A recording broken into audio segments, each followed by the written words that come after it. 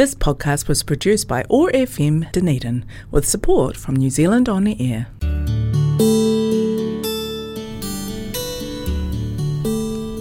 Telugu states in South India are famous for culture, temples, food, Tollywood and sense of humor. I am Sasi, welcoming you to Namasthe Telugu. Over the next half an hour, we will listen to beautiful Telugu songs and news from this exotic location in South India. Thanks to Office of Ethnic Communities for supporting Namasthe Telugu and connecting Culture Zone on 105.4 FM Otago Access Radio. Keep listening.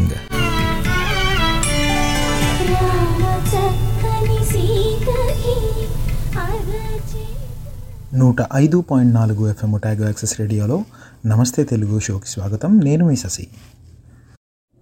పితృదేవో భవ, గురుర్దేవో భవ. September 5 నాడు మనం గురువుల దినోత్సవాన్ని అలాగే fathers డేని రెండింటినీ కలిపి సెలబ్రేట్ చేసుకున్నాం. ఇవి రెండూ కూడా వేటికవే అత్యంత ప్రాముఖ్యత కలిగిన రోజులని నా ఉద్దేశం. ముఖ్యంగా నాలాంటి వాడికి కొంతమందికి దొరికిన అదృష్టంలో నాకు దొరికిన అదృష్టం ఏమిటి అంటే, మా నాన్నగారే నాకు స్కూల్ టీచర్గా కావడం, ఆయన తెలుగు పండితులు అవ్వడం, నాకు తెలుగు మీద ఆసక్తిని ప్రేమని పెంచడానికి నా మొదటి గురువు ఆయనే అవ్వడం నాకు అదృష్టం, పరమ అదృష్టం అని నా ఉద్దేశం. చాలామందికి నిజానికి చెప్పాలంటే ప్రతి ఒక్కరికి తొలి గురువు తండ్రి. పిల్లలుగా మన తండ్రి ఏం చేస్తున్నాడు, ఎలా చేస్తున్నాడు అనేది చూసి మనం అలాగే చేయడానికి ప్రయత్నిస్తాం. చాలాసార్లు మన ఎక్స్ప్రెషన్స్, మాటలు, కనుసైగలు, ముఖ కవలికలు ఇవన్నీ కూడా మన నాన్నగారు ఎలా చేస్తే ఆయనలాగా చేయడానికి ప్రయత్నిస్తుంటాం. ఆయన మన మొదటి హీరో. అయితే తండ్రి తర్వాత మనల్ని అంతగా ఇన్ఫ్లుయెన్స్ చేసేది గురువులనే చెప్పాలి. ఉదాహరణకి నేను 10th క్లాస్ చదువుతున్నప్పుడు అప్పట్లో కేవీ రెడ్డి సార్ అని మాకు ఒక తెలుగు టీచర్ ఉండేవాళ్ళు. ఆయన మాలాంటి చిన్న ఊర్లో చదువుకున్న పిల్లలకి ఆయన ఎలా ఐడియల్ అయ్యారు అంటే, ఏ ఒక్కరోజు కూడా ఆయన్ని నేను క్లీన్ షేవ్ లేకుండా చూసిన రోజు లేదు. రెండోది, ఆయన షర్ట్ ఏ రోజు కూడా ఇస్త్రీ నలగలేదు. మామూలుగా మేము చూసిన అందరు తెలుగు ఉపాధ్యాయులకి మా నాన్నగారితో సహా ఆయనకి చాలా డిఫరెన్స్. ఆయనతో తెలుగుతో పాటు క్రమశిక్షణ కూడా నేను నేర్చుకున్నాను. ఆయన పర్టికులర్గా వచ్చేసి మీరు ఇలా ఉండాలి, రోజు తల దూకోవాలి, బట్టలు వేసుకోవాలని ఆయన ఈరోజు చెప్పలేదు. ఆయన కేవలం చేసి చూపించారు. నాకు ఇప్పటికీ గుర్తు, మాకు 1 సంవత్సరం పాటు ఆయన 10th క్లాస్లో ఉండగా తెలుగు బోధించారు. అలా చెప్తున్న ప్రతిరోజు ఆయన ఎంత అద్భుతంగా పాఠం చెప్పి, ఎంత ప్రేమగా తెలుగు మీద అభిమానాన్ని చూపించి నేర్పించేవాళ్ళో, అంతే గొప్పగా జీవితం పట్ల మాకున్న బాధ్యతని, జీవితంలో ఏం చేస్తే మేము విజయం సాధించగలమనే మాటల్ని చెప్పారు. అది ఎవరో చెప్పుంటే ఒక రకంగా ఉండేది, కానీ ఆయన తన సొంత పిల్లలని అలా చేసి విజయం వైపు నడిపించగలిగారు. కాబట్టి అదే మాటలు ఆయన మాకు చెప్తూ, నా పిల్లలని నేను ఇలా చేయగలిగాను కాబట్టి వాళ్ళు ఈరోజు మంచి పొజిషన్లో ఉన్నారు, మీరు కూడా అలా చేస్తే బాగుంటారు అని చెప్పడం వల్ల, ఎప్పుడైతే ఒక వ్యక్తి చేసి సాధించి చూపించి మనకు చెప్తాడో దానివల్ల మనకు కలిగే భరోసా, నమ్మకం ఇంకొక స్థాయిలో ఉంటుందని నా ఉద్దేశం. ఉదాహరణకి సచిన్ టెండూల్కర్ స్ట్రైట్ డ్రైవ్ ఇలా ఆడాలి అని చెప్తే కలిగే నమ్మకము, భరోసా చిన్న ప్లేయర్లకి సాధారణమైన ప్లేయర్ చెప్తే కుదరదు కదా. ఉదాహరణకు మాత్రమే, అంత మాత్రం అందరినీ కించపరచాలని కాదు. అయితే అలా మా కేవీ రెడ్డి సార్ గారు నా మీద ఎస్పెషలీ, అలాగే నాతో పాటు చదివిన చాలామంది మీద, ఆయన విద్యార్థుల మీద ఆయన చెరిగిపోని ముద్ర వేశారని చెప్పచ్చు. అలా ఆయన ఒకరే కాకుండా చాలామంది ఉపాధ్యాయులు, గురువులు వాళ్ళ చేతలతో, మాటలతో నా మీద, నా జీవితం మీద రకరకాల మలుపులు తిరగడానికి, ప్రతి సందర్భంలో ఒక పాఠం నేను నేర్చుకోవడానికి, ఆ పాఠాన్ని జీవితంలో ఎలా ఉపయోగించుకొని ఎలా పైకి రావాలో, లేదా ఎలా నేను సంతోషంగా ఉండాలో నేర్చుకోవడానికి సహాయం చేసిన వాళ్ళందరికీ కూడా మనస్ఫూర్తిగా నమస్కారాలు తెలియజేసుకుంటున్నాను. అయితే నేను ఇక్కడ ముఖ్యంగా ఈరోజు పంచుకోవాలనుకుంటుంది ఏంటి అంటే, ఉపాధ్యాయ దినోత్సవం, గురువుల దినోత్సవం అనగానే మనకు పాఠం చెప్పిన వాళ్ళో, లేదా మనకన్నా పెద్దవాళ్ళో, లేదా మనకు విద్యాబోధన చేసిన వాళ్ళో గుర్తొస్తూ ఉంటారు. నాకైతే చిన్నప్పటి వరకు మొన్నటి దాకా కూడా గురువులంటే వీళ్ళే అనే ఒక డిఫరెన్షియేషన్ ఉండేదన్నమాట. అయితే ఆలోచించగా నాకేమనిపిస్తుంది అంటే, కేవలం మనకు పాఠాలు చెప్పిన వాళ్ళే కాకుండా మన చుట్టూ ఉన్నవాళ్ళు సాధారణంగా జీవితంలో మనం ఎలా జీవించాలి, కొన్ని చోట్ల మనం చేస్తున్న తప్పులు సరిదిద్దినప్పుడు మన ఫ్రెండ్స్ కానీ, మన చుట్టుపక్కల ఉన్న వాళ్ళు కానీ, మన బంధువులు కానీ, వీళ్ళు కూడా గురువులతో సమానమేనేమో అని నాకు అనిపించింది. బహుశా అది నిజమో కాదో నాకు తెలియదు, కానీ నేను ఉదాహరణ చెప్తాను. నాతో పాటు పిహెచ్డి చేసిన నా స్నేహితుడు నాకన్నా వయసులో చాలా చిన్న వ్యక్తి. కానీ ఈ సదరు వ్యక్తి నా మీద, నా నడవడిక మీద, నా ఆలోచనల మీద, జీవితం పట్ల నాకున్న దృక్పథం మీద ఎలాంటి ముద్ర వేశాడో నేను మీతో ఈరోజు పంచుకుందాం అనుకుంటున్నాను. చాలా సందర్భాల్లో మనం చాలా లీకిగా, చాలా తక్కువగా ప్రవర్తిస్తూ ఉంటాం. ఉదాహరణకి తెలియకుండానో నోటి దూల వల్ల కొన్నిసార్లు కొంతమందిని మనం తెలియకుండానే కించపరుస్తూ ఉంటాం. అయితే నాకు చాలా ప్రియమైన వ్యక్తిని నాకు తెలియకుండానే 2-3 సార్లు నేను వేరే వాళ్ళతో మాట్లాడుతున్నప్పుడు కించపరచడం జరిగింది. అయితే ఈ స్నేహితుడు నన్ను తిరిగి కించపరచడమో, లేదా నేను కించపరిచాను కాబట్టి తను బాధపడి నన్ను తిరిగి బాధ పెట్టడమో చేయకుండా నా దగ్గరకు వచ్చి, నువ్వు ఇలా చేసావు, దీనివల్ల నాకు బాధ కలిగింది, ఆ బాధని నేను నీతో పంచుకుంటున్నాను, నువ్వు తప్ప నాకెవరున్నారు చెప్పడానికి అన్నప్పుడు సడన్గా మనసులో ఏదో కలిచివేసినట్టు, నాకు ఇష్టమైన వ్యక్తిని, నన్ను ఇష్టపడే వ్యక్తిని కేవలం ఇంకొకరి దగ్గర మెప్పు పొందడం కోసం బాధ పెట్టానా అని అప్పుడు నాకు అర్థమైంది. నిజానికి అప్పటిదాకా అర్థం కాలేదు, అది సర్వసాధారణమైన విషయంగానే నాకు అప్పటిదాకా అనిపించింది. అది నేను పెరిగిన తీరో, నేను మాట్లాడిన విషయాలు, అప్పటిదాకా నాకున్న స్నేహితులు, అప్పటిదాకా నాకెవరూ చెప్పకపోవడం వల్లనూ అలా అయి ఉండొచ్చు. నేను ఇది ఒక ఉదాహరణగానే మాత్రమే చెప్తున్నాను. అయితే ఆ వ్యక్తి అలా చెప్పిన తరువాత నేను చాలామందిని, నా స్నేహితుల్ని జీవితంలో అలాంటి సందర్భాల వల్ల ఎలా పోగొట్టుకున్నాను ఇంతకుముందు, వాళ్ళకి నా మీద ఎందుకు గౌరవం తగ్గిందనో, ఎందుకు నా స్నేహాన్ని వదులుకున్నారనో అప్పుడు నాకు అర్థమైంది. అలా ఆ ఒక్క సందర్భం, ఆ ఒక్క విషయం నన్ను మార్చడం ద్వారా అతని తర్వాత నా జీవితంలోకి వచ్చిన చాలామంది స్నేహితులని నేను కాపాడుకోగలిగాను, కనీసం ఆ రకంగా విడిపోకుండా. సో ఆ సందర్భంలో అలాంటి జీవిత పాఠం నేర్పించిన ఆ వ్యక్తి నాకు గురువుతో సమానమే. అలాగే నేను చదువుకునేటప్పుడు నాతో పాటు నాకు ఒక స్నేహితురాలు ఉండేది. ఆవిడ జీవితంలో ఆడవాళ్ళు పడే కష్టాలని నేను దగ్గర నుంచి మా అమ్మను చూసినా కూడా మనసులో ఎలాంటి భావనలు కలుగుతాయి, ఈ సందర్భాల్లో ఆడవాళ్ళు ఎలా ఫీల్ అవుతారు, మనం సర్వసాధారణంగా కామెంట్ చేసినప్పుడో, లేకపోతే వాళ్ళని తెలియకుండా కించపరిచినప్పుడో, లేకపోతే వాళ్ళని ఇది చేస్తారు వీళ్ళు అని సాధారణంగా అనుకున్నప్పుడు వాళ్ళు ఎలా మనసులో అనుకుంటారో అని ఆమె నాతో పంచుకున్నప్పుడు అప్పుడు నాకు అర్థమైంది, మనం సాధారణంగా మాట్లాడే మాటలు ఎదుటి వాళ్ళ మనసుని ఎంత బాధ పెడతాయో, ముఖ్యంగా ఆడవాళ్ళని. అలా జీవిత పాఠం నేర్పించినటువంటి ఆమె కూడా నాకు గురువుతో సమానమే. అలాగే నేనేదో నా జీవితంలో తప్పుడు చాయిస్ తీసుకున్నప్పుడు, తప్పుడు నిర్ణయాలు తీసుకున్నప్పుడు నాకన్నా చిన్న వ్యక్తి ఇంకొక అబ్బాయి నా దగ్గరకు వచ్చి, అన్న నువ్వు ఇది చేస్తున్నది తప్పు, దీనివల్ల నీ జీవితం ఎఫెక్ట్ అవుతుంది, నువ్వు ఆలోచించుకున్నావా? ఆ సందర్భంలో అతడు నన్ను వదిలేసి వెళ్ళిపోయగలిగే శక్తి అతనికి ఉండింది, ఆ చాయిస్ అతనికి ఉండింది. కానీ ఆ సందర్భంలో అతడు నా దగ్గరకు వచ్చి అలా చెప్పడం వల్ల ఒక్కసారిగా రియాలిటీ చెక్ అంటారు కదా, అంటే నేను చేస్తుంది నిజంగా తప్ప, దీనివల్ల నాకు ఇష్టమైన వాళ్ళు, నేను ఇష్టపడే వాళ్ళు ఇంత బాధపడుతున్నారా అని తెలిసినప్పుడు మనం చెడు పని చేయడానికో, లేదా ఆ పర్టికులర్ చాయిస్ మనం తీసుకోవడానికో 2 సార్లు ఆలోచిస్తాం. అలా ఆలోచించినప్పుడు ఎంతో కొంత మన జీవితంలో జరగాల్సిన చెడు మనకు తగ్గినట్టేగా. సో మనకన్నా చిన్నవాడైనా కూడా ఆ సందర్భంలో ఆ వ్యక్తి నాకు గురువే. ఇలా నేను ఆలోచిస్తూ పోయినప్పుడు చాలామంది జీవితంలో మనకు చాలా నేర్పించుంటారు. అలాంటి వాళ్ళందరినీ గురువులుగా మనసులో స్మరించుకుంటూ వాళ్ళందరినీ ఆ సందర్భానికి ఆ పాఠం నాకు నేర్పించినందుకు మనస్ఫూర్తిగా ధన్యవాదాలు తెలియజేసుకుంటున్నారు.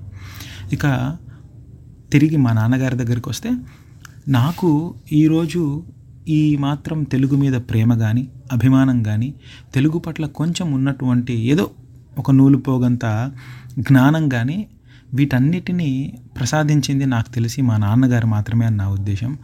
తెలుగు పట్లకు ఆయనకున్న తపన, తెలుగు మీద ఆయనకున్న ప్రేమ. ఆయన తెలుగు టీచర్గా ఉన్నప్పుడు రోజు ఇంట్లో చూసేవాడిని. తెలుగు టీచర్ల కంటే అప్పుడు అంత విపరీతంగా గౌరవం ఉండేది కాదు. ఎందుకు అంటే వేరే వాళ్ళ ఉద్దేశంలో వాళ్ళు టెక్నికల్గా ఏమి చెప్పరని వాళ్ళ ఉద్దేశం ఉండేదేమో నాకు తెలియదు. కానీ నేను మా నాన్నగారిని చూశాను. 6th క్లాస్కి నుంచి 10th క్లాస్ వరకు ఆయన పాఠాలు చెప్పేవాళ్ళు.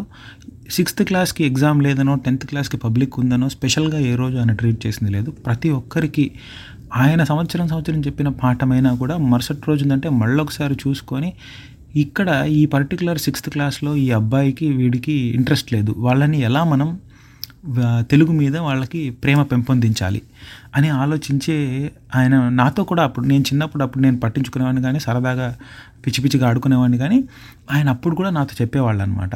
అవన్నీ తెలియకుండానే ఎక్కడో నా మనసులో ఒక పొరలుగా ఏర్పడి ఈరోజు తెలుగు పట్ల ఇంత అభిమానం పెరగడానికి దోహదపడ్డాయేమో అని అనిపిస్తుంది. ఆయన అలా ప్రతి ఒక్కడికి తెలుగు పాఠం అర్థం అవ్వాలి, తెలుగులో ఉన్న మాధుర్యం అర్థం అవ్వాలి అని పడ్డ తపన ఏదైతే ఉందో, అందుకు ఆయన నాకు తండ్రిగా ఎంత గొప్ప స్థానం ఆయనకుందో, గురువుగా కూడా అంత గొప్ప స్థానం ఉంది ఆయనకి. అలాగే మా నాన్నగారు నాకు నేర్పించిన మరొక గొప్ప విషయం ఏమిటి అంటే, తెలుగు అంటే కేవలం కావ్యాలో, ప్రబంధాలో, ఛందస్సులో, అలంకారాలో, గొప్ప పద్యాలో, గంభీరమైన శబ్దాలో కాదు, చాలా సాధారణమైనటువంటి మాటలు మనకు విన్నవాడికి అర్థం స్ఫురించి కవి కానీ రచయిత కానీ ఏం చెప్పాలనుకుంటున్నాడో అది గనక చేరితే అదే గొప్ప భాష, అదే గొప్ప తెలుగు అని మా నాన్నగారు నేర్పించిన పాఠం నాకు అది. ఆయన మాట్లాడుతున్నప్పుడు కానీ, ఆయన 10th క్లాస్లో 6th క్లాస్లో ఉన్న కష్టమైన పద్యాలని పిల్లలకు చెప్పే విధానం కానీ, ఆయన చాలాసార్లు నాకు గుర్తుంది, ఆయన పద్యంలాగా మామూలుగా మాట్లాడకుండా పాడి వినిపించేవాళ్ళు. ఆయన నాకు ఒకరోజు మాట్లాడుతూ చెప్పారు, చాలామందికి కేవలం పద్యంలాగా చదివితే వినడానికి ఇష్టపడరట. అదే పాటలాగా అయితే శృతి ఉంటుంది కాబట్టి క్లాస్లో నిద్ర వచ్చేవాడికి కూడా పాట వినాలని అనిపిస్తుంది. పాట జనరంజకం.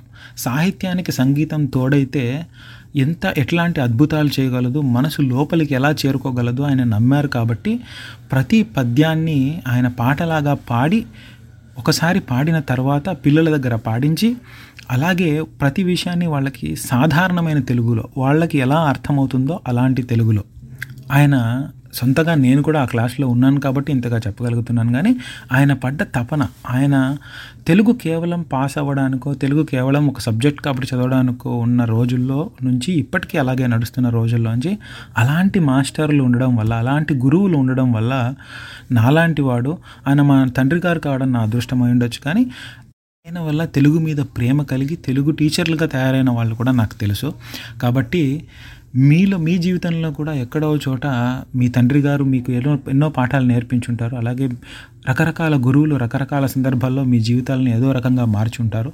వాళ్ళందరినీ ఒకసారి తలుచుకొని మనస్ఫూర్తిగా కృతజ్ఞతలు చెప్పుకొని, కొంతమంది మనకు ఇష్టం లేని రకంగా కూడా పాఠాలు నేర్పిస్తారు, కానీ వాళ్ళు కూడా మనకు గురువులే అని అనుకుంటూ టీచర్స్ డేని, ఫాదర్స్ డేని రెండింటినీ కలిపి అందంగా సెలబ్రేట్ చేసుకుని ఉంటారని ఆశిస్తూ మరొకసారి మీ అందరికీ నమస్కారాలు తెలియజేసుకుంటూ, వచ్చే వారం మరి ఇంకేదైనా సందర్భంతో మిమ్మల్ని మాట్లాడడానికి, పలకరించడానికి ప్రయత్నిస్తాను. అంతవరకు సెలవు. నేను మీ శశి. మీరు వింటున్నారు 105.4 FM టాగో యాక్సెస్ రేడియోలో నమస్తే Telugu show, connecting culture zone వారి సౌజన్యంతో. నమస్కారాలు, శనార్థులు.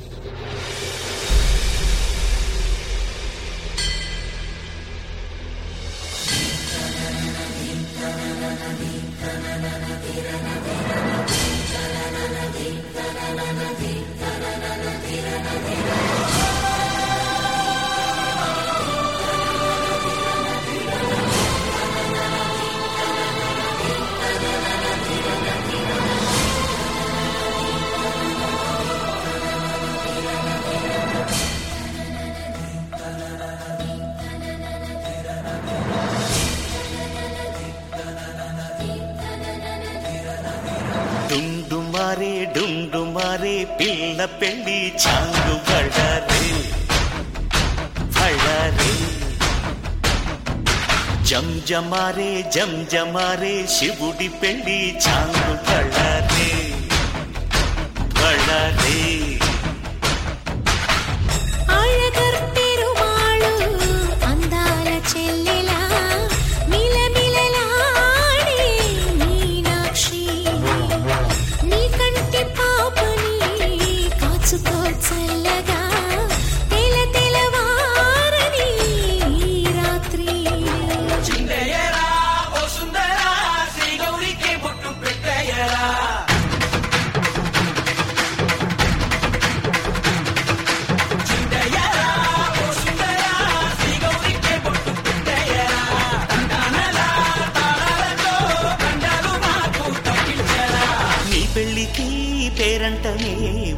ఊరేగవే ఊరంతా, కళ్యాణమే వైభోగమే కన్నార్పకే కాసంత.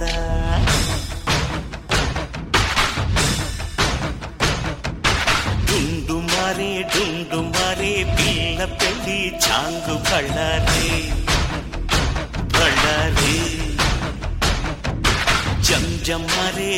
జం మారే శివుడి పెళ్ళి చాంగు బళ్ళారే బళ్ళారే.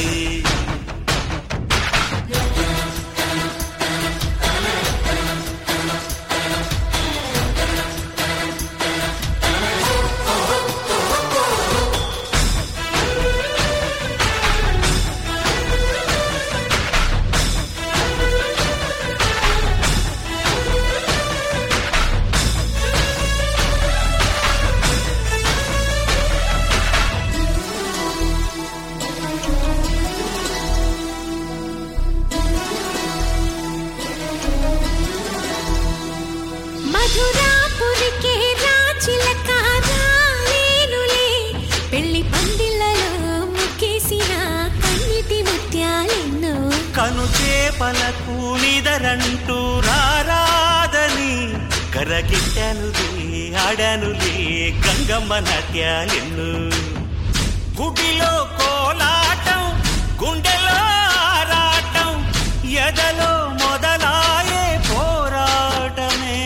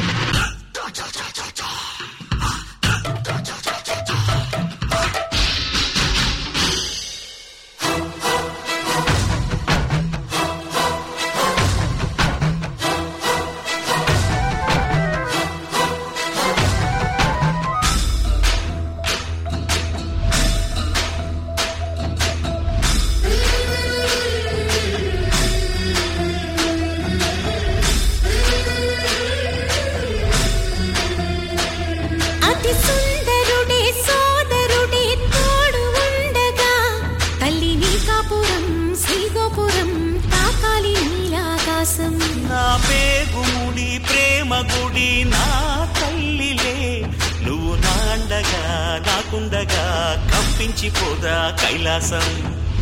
ఇప్పుడే శుభలగ్నం ఇది నా సంకల్పం, విధినే ఎదిరిస్తా నీ సాక్షిగా.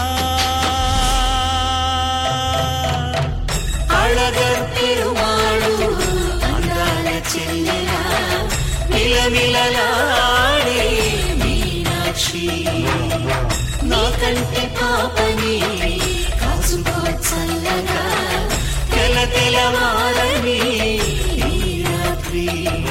చిందయ్యరా ఓ సుందరా శ్రీ గౌరికి బొట్టు పెట్టయ్యరా.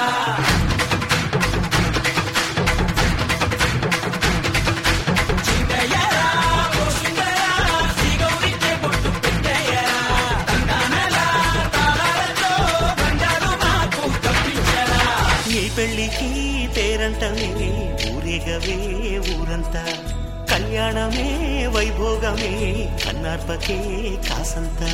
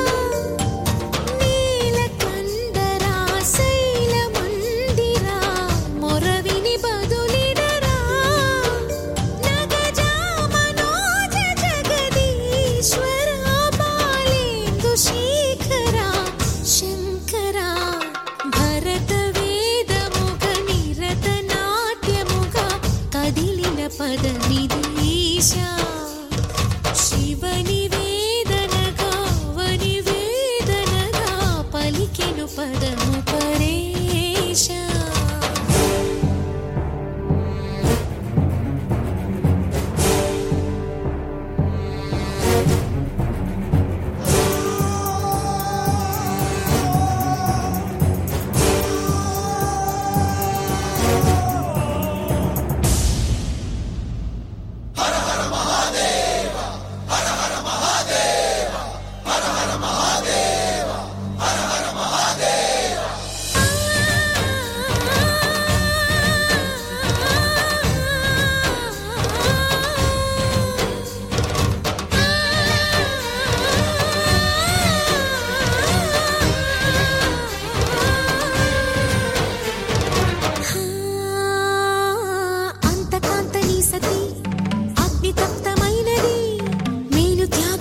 తాను నీలో లీనమైనది ఆదిశక్తి ఆకృతి అద్రిజాత పార్వతి తానువైన ప్రాణధవుని చెంతకు చేరుకున్నది.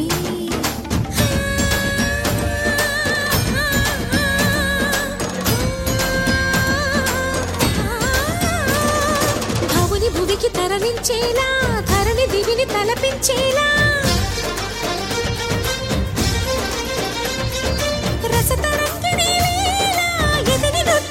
చేయగలిగే వేళ భరత వేదముగా నిరత నాట్యముగా కదిలిన పదమిదీశా శివని వేదనగా వని వేదనగా పలికెను పదము పరేశా.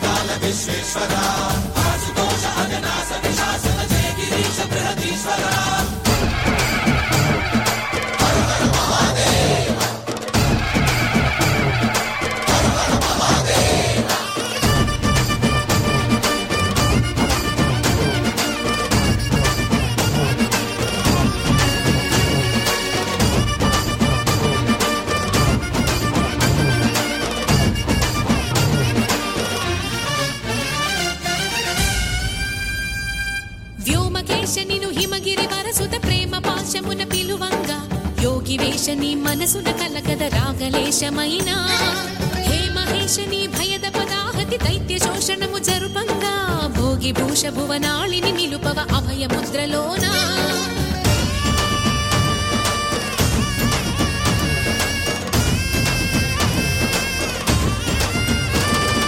నమక చమక ముల నాదానా యమక గమక ముల యోగానా పలుకుతున్న ప్రాణానా ప్రణవనాథ ప్రథమనాథ శృతి వినరా. హర హర మహాదేవ.